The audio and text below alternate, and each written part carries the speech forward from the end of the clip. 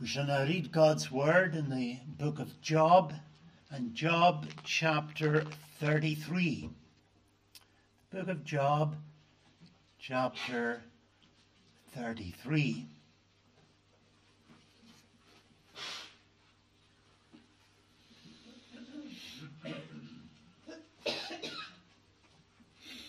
Job 33. Wherefore, Job, I pray thee, hear my speeches, and hearken to all my words. This is Elihu, the young man, speaking.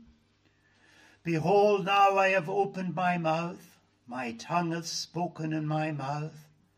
My words shall be of the uprightness of my heart, and my lips shall utter knowledge clearly. The Spirit of God hath made me, and the breath of the Almighty hath given me life. If thou canst answer me, set thy words in order before me. Stand up. Behold, I am according to thy wish in God's stead. I also am formed out of the clay. Behold, my terror shall not make thee afraid, neither shall my hand be heavy upon thee. Surely thou hast spoken in my hearing, and I have heard the voice of thy words, saying, I am clean without transgression. I am innocent, neither is there iniquity in me. Behold, he findeth occasions against me. He counteth me for his enemy. He putteth my feet in the stocks. He marketh all my paths. Behold, in this thou art not just. I will answer thee, that God is greater than man. Why dost thou strive against him? For he giveth not account of any of his matters. For God speaketh once, yea twice, yet man perceiveth it not. In a dream, in a vision of the night, when deep sleep falleth upon men, in slumberings upon the bed. Then he openeth the ears of men, and sealeth their instruction. Then he may withdraw man from his purpose, and hide pride from man. He keepeth back his soul from the pit, and his life from perishing by the sword. He is chastened also with pain upon his bed, and the multitude of his bones with strong pain. So that his life abhorreth bread, and his soul dainty meat. His flesh is consumed away, that it cannot be seen, and his bones that were not seen stick out. Yea, his soul draweth near unto the grave, and his life to the destroyers. If there be a messenger with him, an interpreter, one among 1,000, to show unto man his uprightness, then he is gracious unto him, and saith, Deliver him from going down to the pit. I have found a ransom. His flesh shall be fresher than a child's. He shall return to the days of his youth. He shall pray unto God, and he will be favourable unto him. And he shall see his face with joy, for he will render unto man his righteousness. He looketh upon men, and if any say, I have sinned, and perverted that which was right, and it profiteth me not, he will deliver his soul from going down into the pit, and his life shall see the light.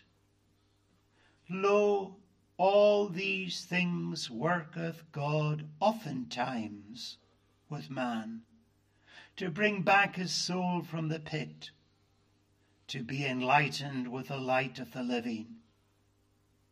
Mark well, O Job, hearken unto me, hold thy peace, and I will speak. If thou hast anything to say, answer me. Speak, for I desire to justify thee. If not, hearken unto me. Hold thy peace, and I will teach thee wisdom. Amen. May God bless to us the reading of his own infallible word. We shall now sing in Psalm 34. Psalm 34, and we'll sing verses 16 to 22. Psalm 34 at verse 16. The face of God is set against those that do wickedly, that he may quiet out from the earth, cut off their memory. The righteous cry unto the Lord, he unto them gives ear, and they out of their troubles all by him delivered are. 16 to 22, to God's praise. The face of God is set against those that do wickedly, that he may quiet out from the earth, cut off their memory. The righteous cry unto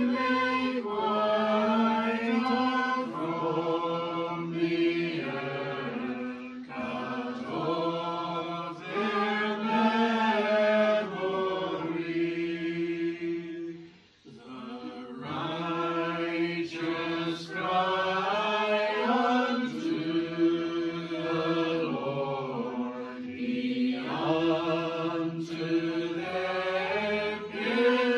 unto them gives ear, and they out of their troubles all by him delivered are. The Lord is ever nigh to them that be of broken spirit. To them he safety doth afford, that are in heart contrite. The troubles that afflict the just in number many be, but yet at length out of them all the Lord does set him free. He carefully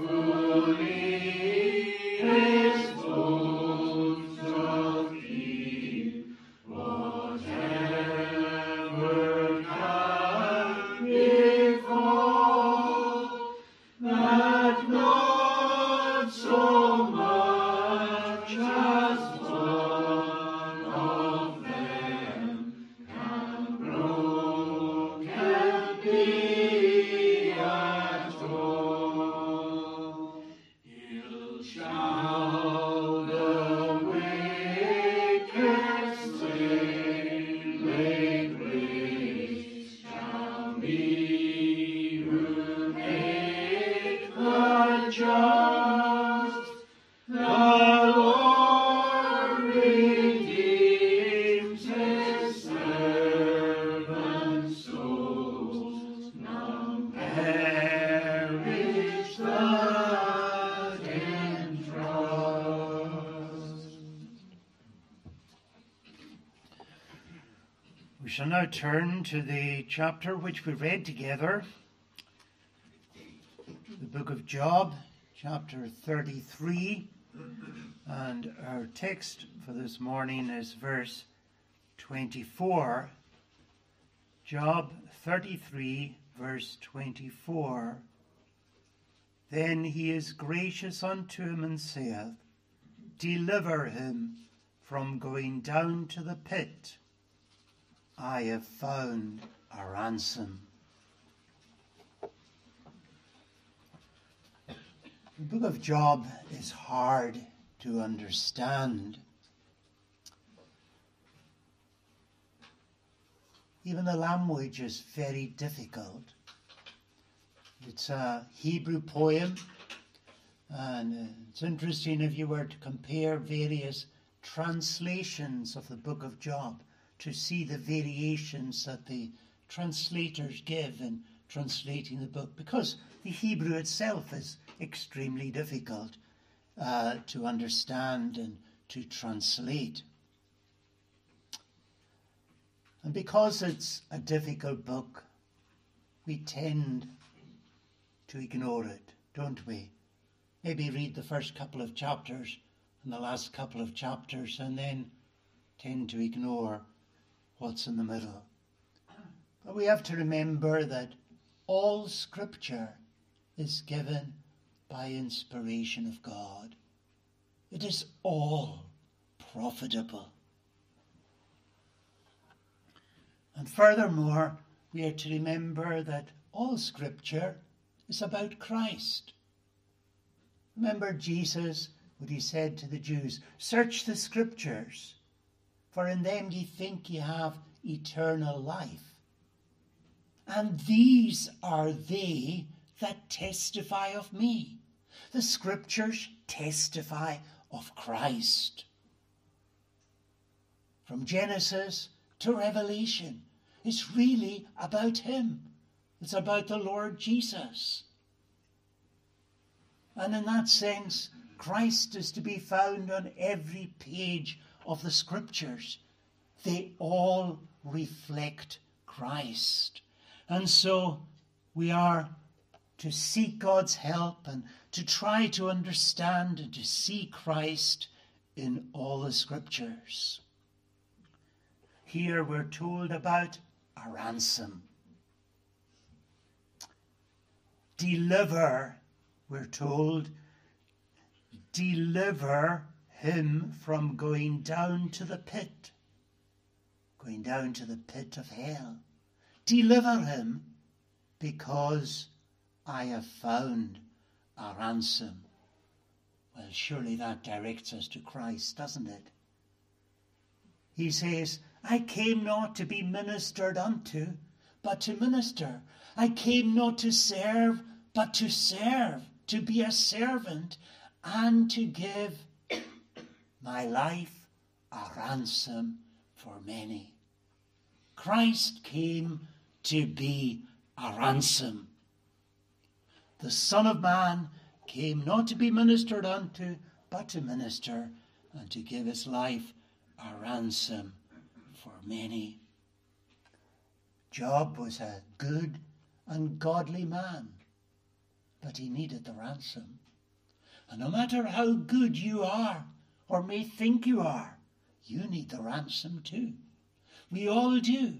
All the children of Adam need this ransom, the ransom which Christ paid for us. Do you have a ransom? Have you claimed the ransom yourself?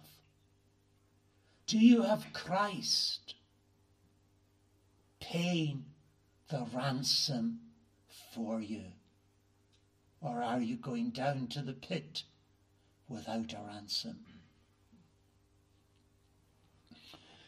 First of all, today, I would like us to think of Satan's temptation. In Job chapter 1, verse 1, we have God's testimony concerning Job. And God says about Job that he was a perfect and an upright man, one that feared God and eschewed evil. Perfect, upright, fearing God and hating evil. But that's speaking in relative terms. We know that there is no man since the fall of Adam perfect, apart from the Lord Jesus Christ. You remember the rich young ruler who came to Jesus and said, "Good master, what shall I do to inherit eternal life?" And Jesus said to him, "Wait a minute. There is none good but one, that is God. Why callest thou me good? Do you recognize that I'm God?" Well, he didn't really. And yet he was calling Jesus good. And he thought of himself as quite good. All he needed was just a little bit extra, he thought, and then he would inherit eternal life. Whereas Jesus is saying there's none good. All need a ransom. All need their sins to be washed away.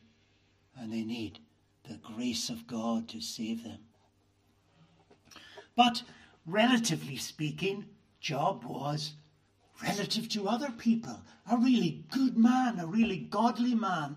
He was relatively perfect and upright, and God himself said concerning him that he was one who feared God, who respected God's laws, and he was one that hated evil.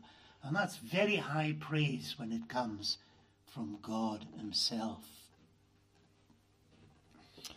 And then we're told that Satan comes along with the angels of God and presents himself before the Lord. And God asks Satan, "Have you considered my servant Job? What a good and godly man he is." And Satan says, "Well, does Job serve God for naught, for nothing? You've put a hedge around him. You've made him rich. You've prospered him. You've given him so much wealth and success. But now, put forth your hand, touch his wealth, and he'll curse you to the face." And God said to Satan, "Well, I'll allow you to test him, but don't touch his health." And so we're told that Satan went out from the presence of God, and Satan did what he loves to do, to attack God's people and to hurt them, because he's a destroyer. He's a hater of God and of his people. So Satan came along, and Job, you remember, had 500 yoke of oxen and 500 she-asses. And the oxen were ploughing in a field, and the asses feeding beside them, and the Sabaeans came and carried them off and killed the servants. And one man escaped, one servant escaped, came to Job and said, "You know what happened? All your oxen, your asses have been stolen, and I only have escaped alone to tell you."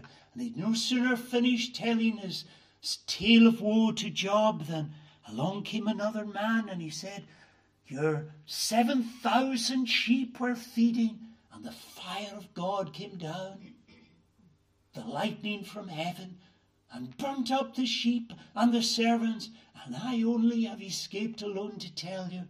And he'd no sooner finished telling his story than along came another, and he said, "Your 3,000 camels, the Babylonians, the Chaldeans came, and they stole them away, and they killed your servants with a sword, and I only am escaped alone to tell you." And he'd no sooner finished telling his story than along came another and said, "You know, your family, your 7 sons and your 3 daughters, they were eating and drinking wine together in their eldest brother's house, when along came a terrible wind from the wilderness and hit the house, and the house fell upon them, and they all died, and I'm the only one who escaped alone to tell you." All his wealth, and not just one child, but his 10 children, died in one day. Who ever heard of such devastation in one day? And what did Job do? Curse God? No, he didn't. He said, "The Lord gave, and the Lord hath taken away. Blessed be the name of the Lord." Amazing grace in his life.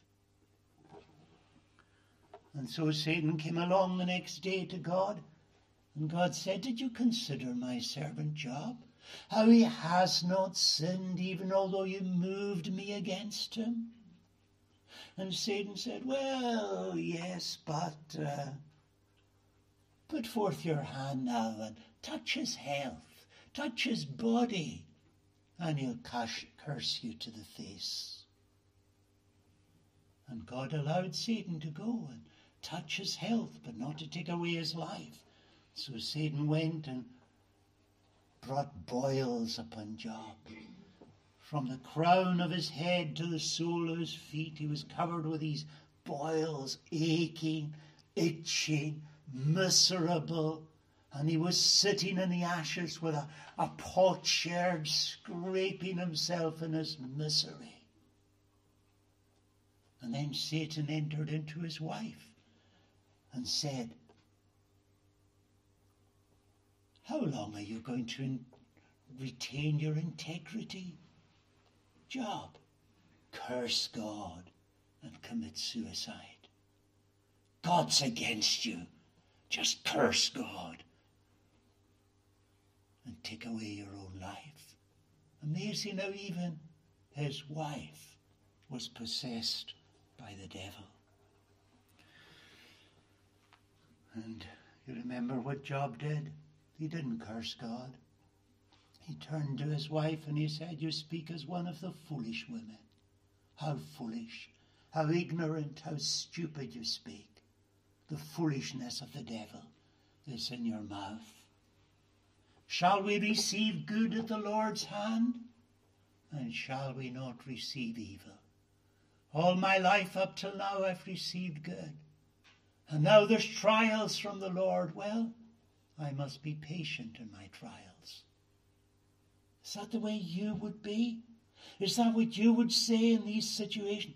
Are you grumbling, complaining, discontented with God, angry with God? Why me? Why am I suffering so much? Why am I going through all this? Why has God done this to me? Why am I suffering from this illness? Why have I got this disability? Why have I got these problems in my family? Why these problems in my job? Why all these things against me? Why me? Shall we receive good at the Lord's hand? And shall we not receive evil? The Lord gave, the Lord hath taken away. Blessed be the name of the Lord. Naked came I out of my mother's womb, and naked shall I return thither. The story of Job reminds us of Peter, doesn't it? Remember what Jesus said to Peter. Simon, Simon, Satan hath desired to have you, that he might sift you as wheat. But I have prayed for thee, that thy faith fail not, and when thou art converted, strengthen thy brethren. Satan desired to have Peter. Satan hath desired to have you. And Satan is like that, going around like a roaring lion, seeking whom he may devour, walking about, looking for you. Satan desired to have Job and to sift him as wheat. But Christ prayed for Job and interceded for him. And Christ intercedes as the mediator for you and me. He prays for us. We're in a war. We've got to remember that.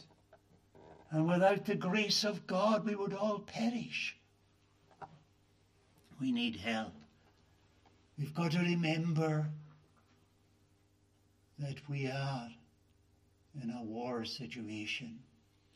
Put on the whole armour of God, that you may be able to fight against the wiles of the devil. Oh, how many are his wiles. Put on the helmet of salvation, the breastplate of righteousness, your loins girt about with truth. Know the truth.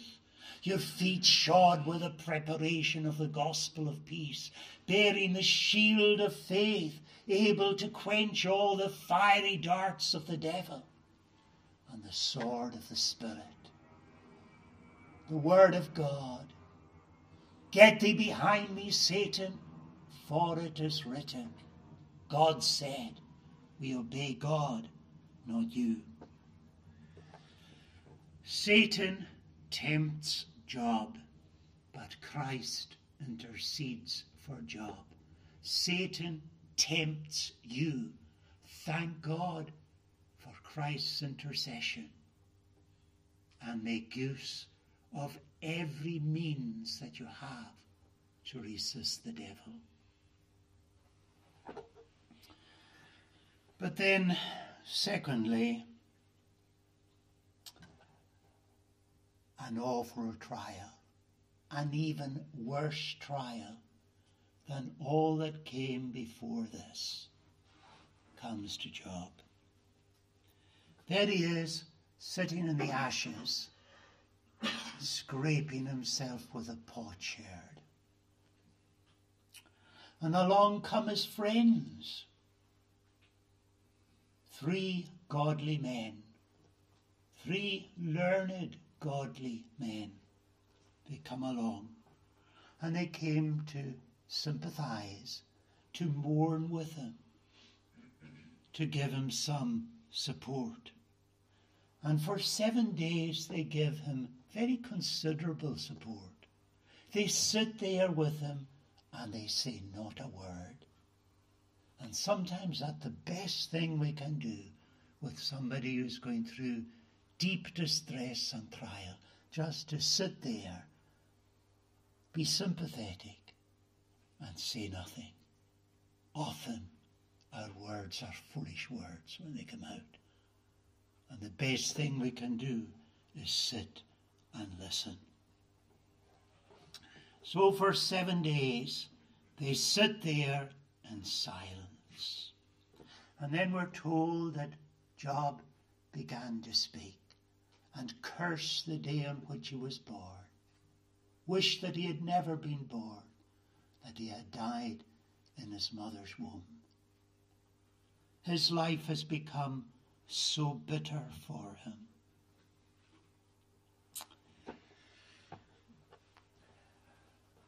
And Job says, I don't know why this has come upon me. And he says, why is God dealing with me in this way? And then his friends begin to speak. Job had said, oh, that I knew where I might find him, that I might order my case before him, that I might plead with him so that I would argue with God and tell him what a difficult situation I'm in, and God would understand. But then his friends begin to speak. And in what they say many good things, and many wise things, and many true things.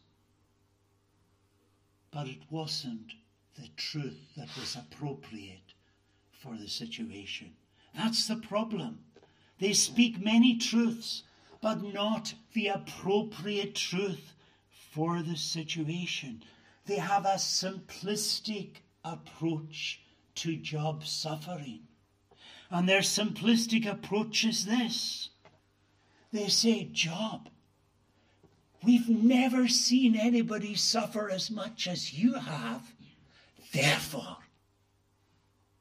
you must have done something really bad. We don't know what it is, but there's some wickedness in you. There's some terrible evil. There's something you did secretly. You did something horrible. Some immorality. Some terrible cruelty that you showed to somebody. Some oppression. God is just. And God punishes the wicked. And you must be wicked. And if only you admitted your wickedness, confessed it and repented, then all would be well.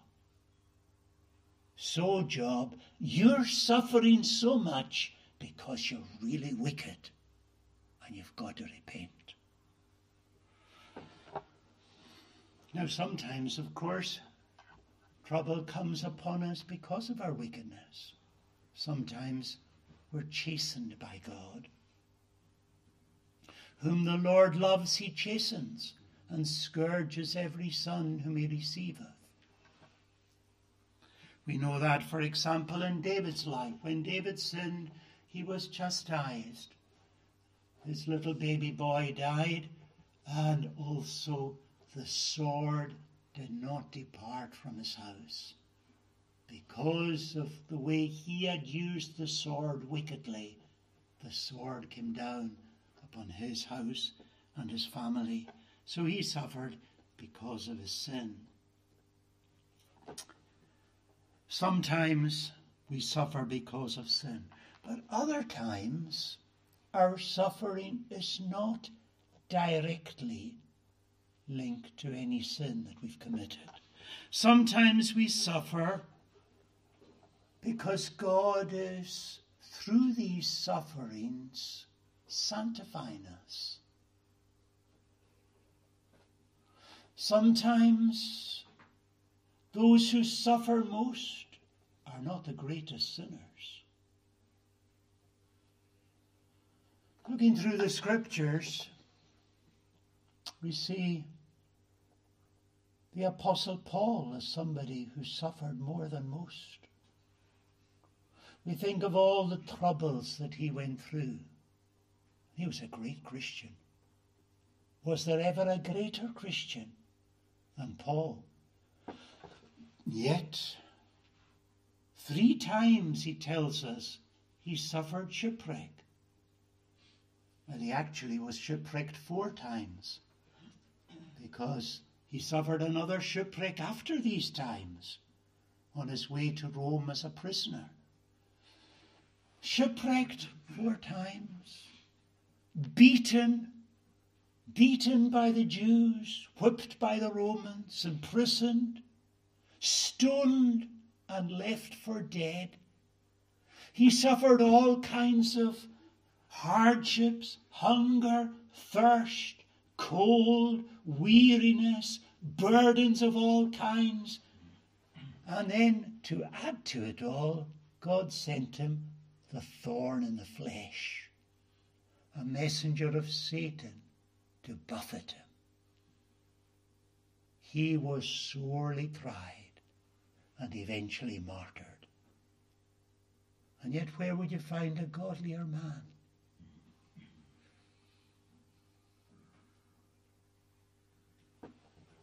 So maybe you're going through great troubles. Maybe you're suffering greatly. And maybe it's not to do with some sin in your life, but it's because God loves you. And God is wanting you to be an even greater Christian than you are, and to bring you on to a deeper, richer level. He's wanting to sanctify you. And that's why the Apostle Paul says in Romans 5, glory in tribulation, rejoice in tribulation, because tribulation works patience, and patience experience, and experience hope. And hope maketh not ashamed, because the love of God is shed abroad in your hearts by the Holy Spirit, whom he hath given unto you. Who are these arrayed in white raiment? These are they that have passed through great tribulation, and washed their robes, and made them white in the blood of the Lamb. Those who get to heaven. The troubles that afflict the just, the troubles that afflict the righteous and the godly, the troubles that afflict the just, in number many be. Many troubles afflict the righteous. But yet at length out of them all the Lord hath set him free. If we're not getting troubles in our life, perhaps we should start worrying. Is there something wrong? Trouble is not a sign that God is punishing us because of some particular wickedness. It may be correction, but also on many occasions these trials are for developing our faith, for sanctifying us. God sanctifies his people through afflictions and distresses and trials and tribulations.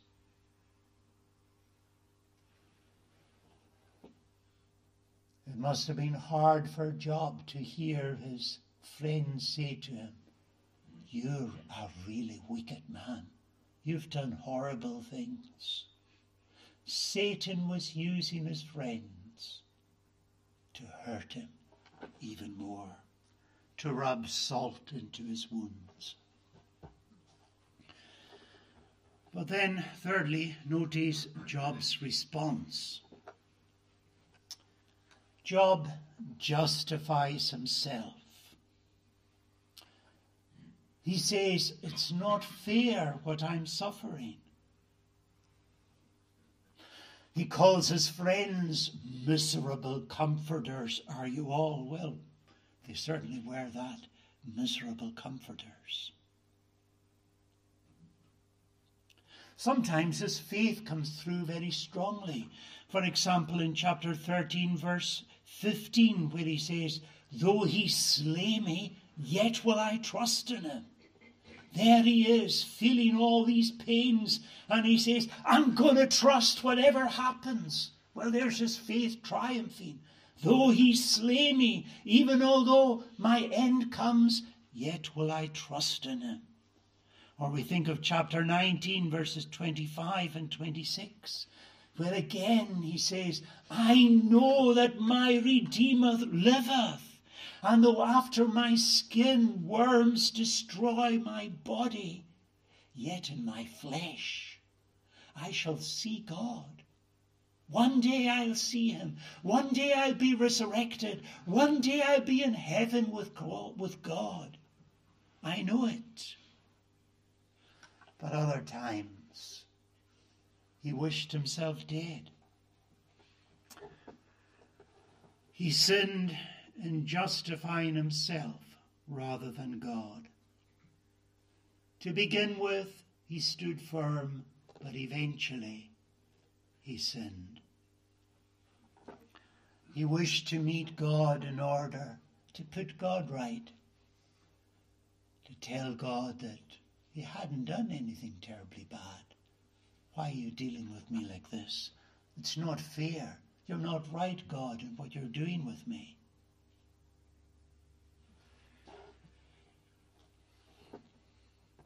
His friends were accusing him of immorality, cruelty, secret sin. And there was no particular sin in his life for which this happened to him. But there was sin in his life. We're all sinners. And whatever happens to us, we don't get what we deserve. And even if the very worst happened to us, well, it's just what we deserve anyway, isn't it? We all deserve hell because we've sinned many times. We sin in thought, word, and deed, every one of us. Born in sin, shapen in iniquity. Even after we're converted, we still sin. Sin is so easy for us. Sin is so natural for us. And God hates sin. And one sin would send us to hell forever. So Job's response is justifying himself rather than God. So eventually his three friends give up.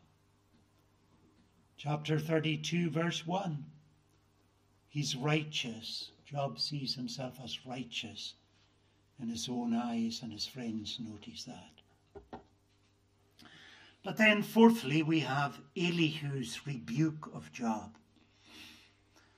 I've heard Elihu described as an empty, pompous windbag. But that's utter nonsense. Elihu a young man, and he's a man of God, and he's a man who speaks for God. And it's worth noticing that everyone else is rebuked by God, but Elihu is not. Job has to pray to God and intercede for his three friends because they did not speak aright for God. Job himself is humbled before God and has to abhor himself in dust and ashes, as it were, before God. But there's no word about a criticism of Elihu. And why is that? It's because Elihu speaks for God. And Elihu points out to Job that no matter how good he is, that he's still a sinner. And that God must be justified rather than Job. He's a godly young man. And he's the only one in this book who receives no criticism. He speaks for God, speaks in very poetic language. Much of it is difficult to understand, but at the same time, it's clear the general message of what he's saying.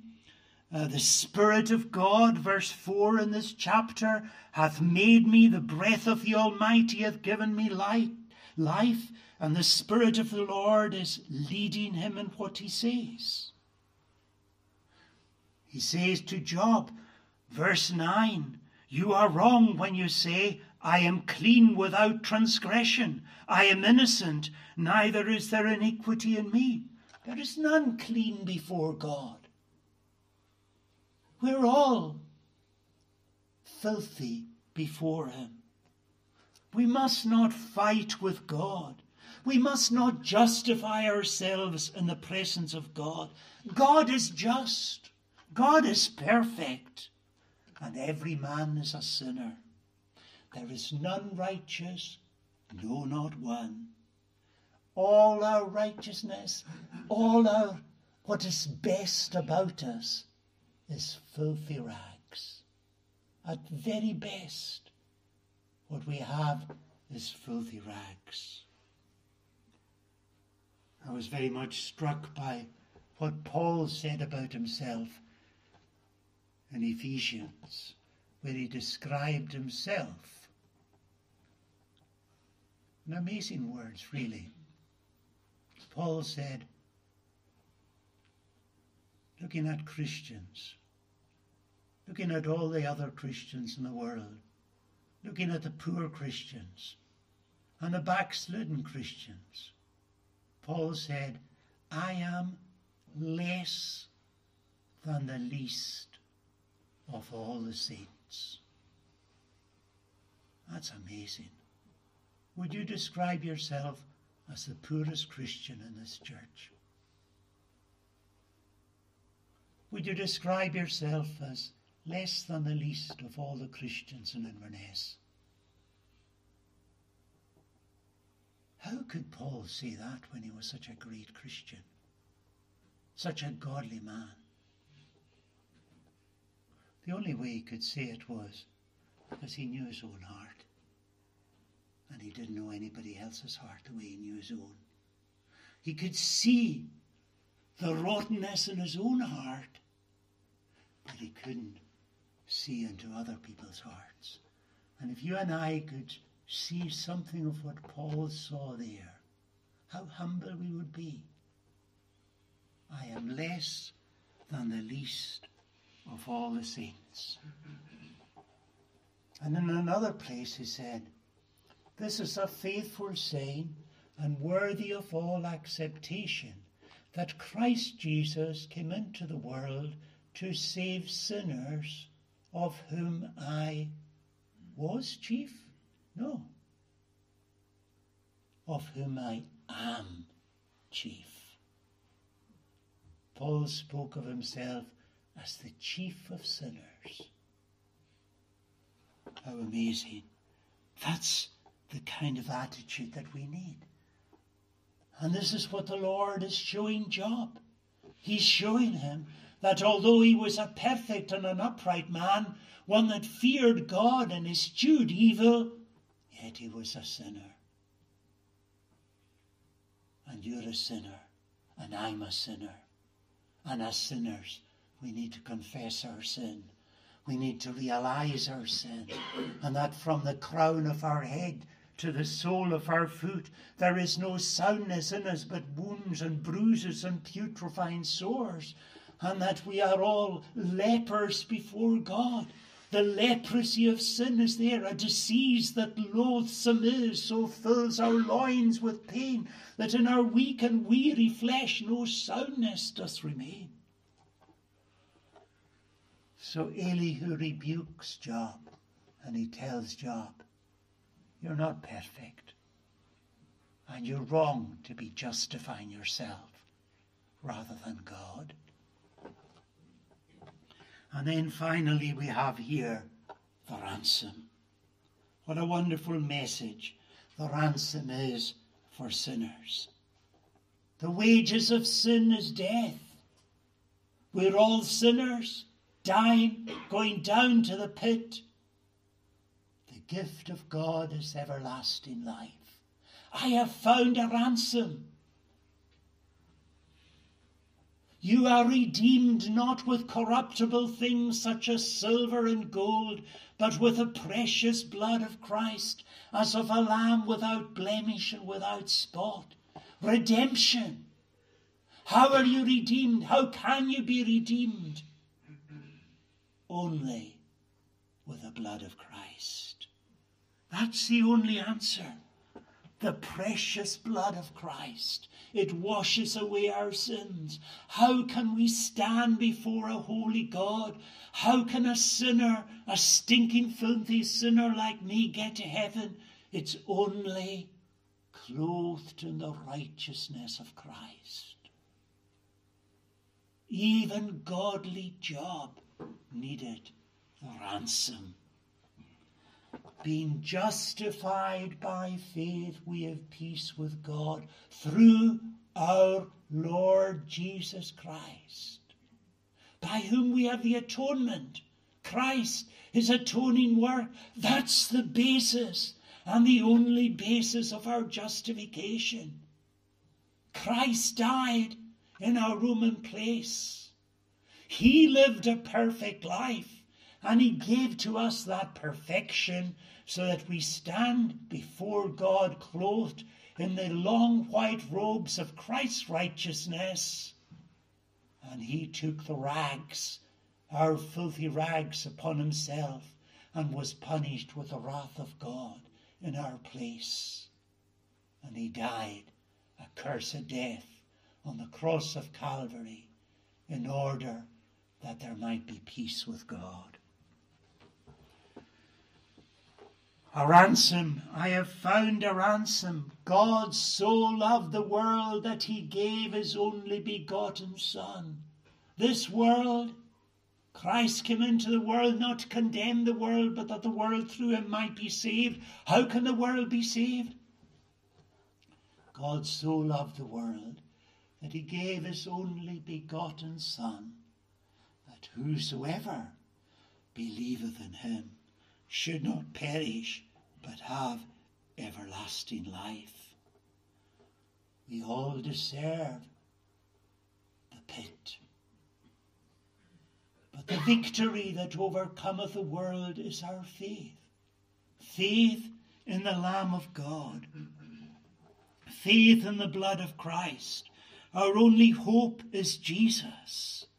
We need that ransom. Job was humbled when he met God. He was in dust and ashes, as it were, before him, on his knees, crying for mercy. But he had the ransom, and through that ransom he was accepted. His friends who were condemning Job, they had to come with a sacrifice. They were putting down on Job, and they were thinking that they were better than he was. But they needed to come with a sacrifice, and they needed the intercession of Job. And whoever we are, we need the ransom. Do you have Christ? Do you have him as your ransom? Have you claimed the blood of Christ? Christ is freely offered to sinners. Will you take him? Will you trust him? Will you receive and embrace the Lord Jesus Christ, freely offered to you in the gospel? Come to Christ and be saved. And fellow Christian who are struggling with troubles and trials and distresses and pains and anxieties, remember, the Lord loves you. He allows you to go through these things because it's for your good. Job emerged as gold from his trial. He was a far better man after all that. Far better. God gave him twice the riches he had before. He gave him sons and daughters. And God blessed him with a new level of godliness. All things work together for good to those who love God, to those who are the called according to his purpose. Let us pray. O Lord our God, we lift up our hearts to thee in prayer, and we give thanks that there's a purpose and a meaning in everything that happens, and that although Satan is allowed sometimes to test us and tempt us and trouble us and bother us, and sometimes in these trials we fall, yet we rejoice that there is a ransom. We praise thy name that the ransom price has been paid for our soul's deliverance. We praise thee that although the pit is opening its mouth to receive us, because Christ paid the ransom for us, there is therefore now no condemnation to them who are in Christ Jesus.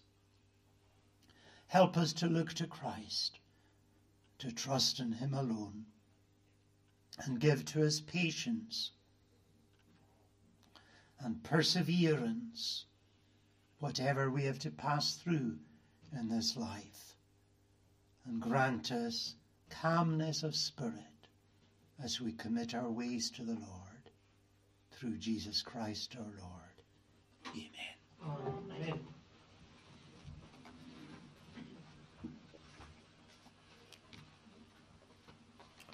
Our closing praise is in Psalm 20, the 20th Psalm, and we'll sing verses 1 to 5.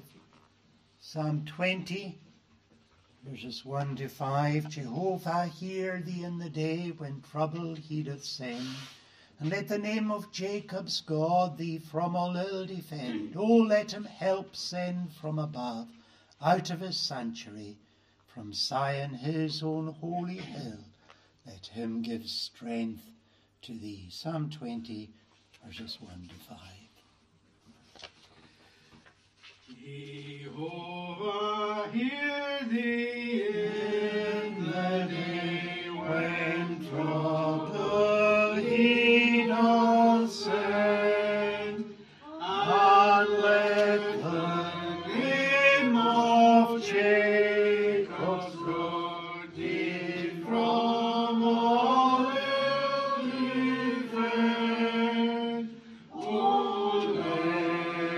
let him help send from above, out of his sanctuary, from Zion his own holy hill. Let him give strength to thee. Let him remember all thy gifts, accept thy sacrifice, grant thee thine heart's wish, and fulfill thy thoughts and counsel wise.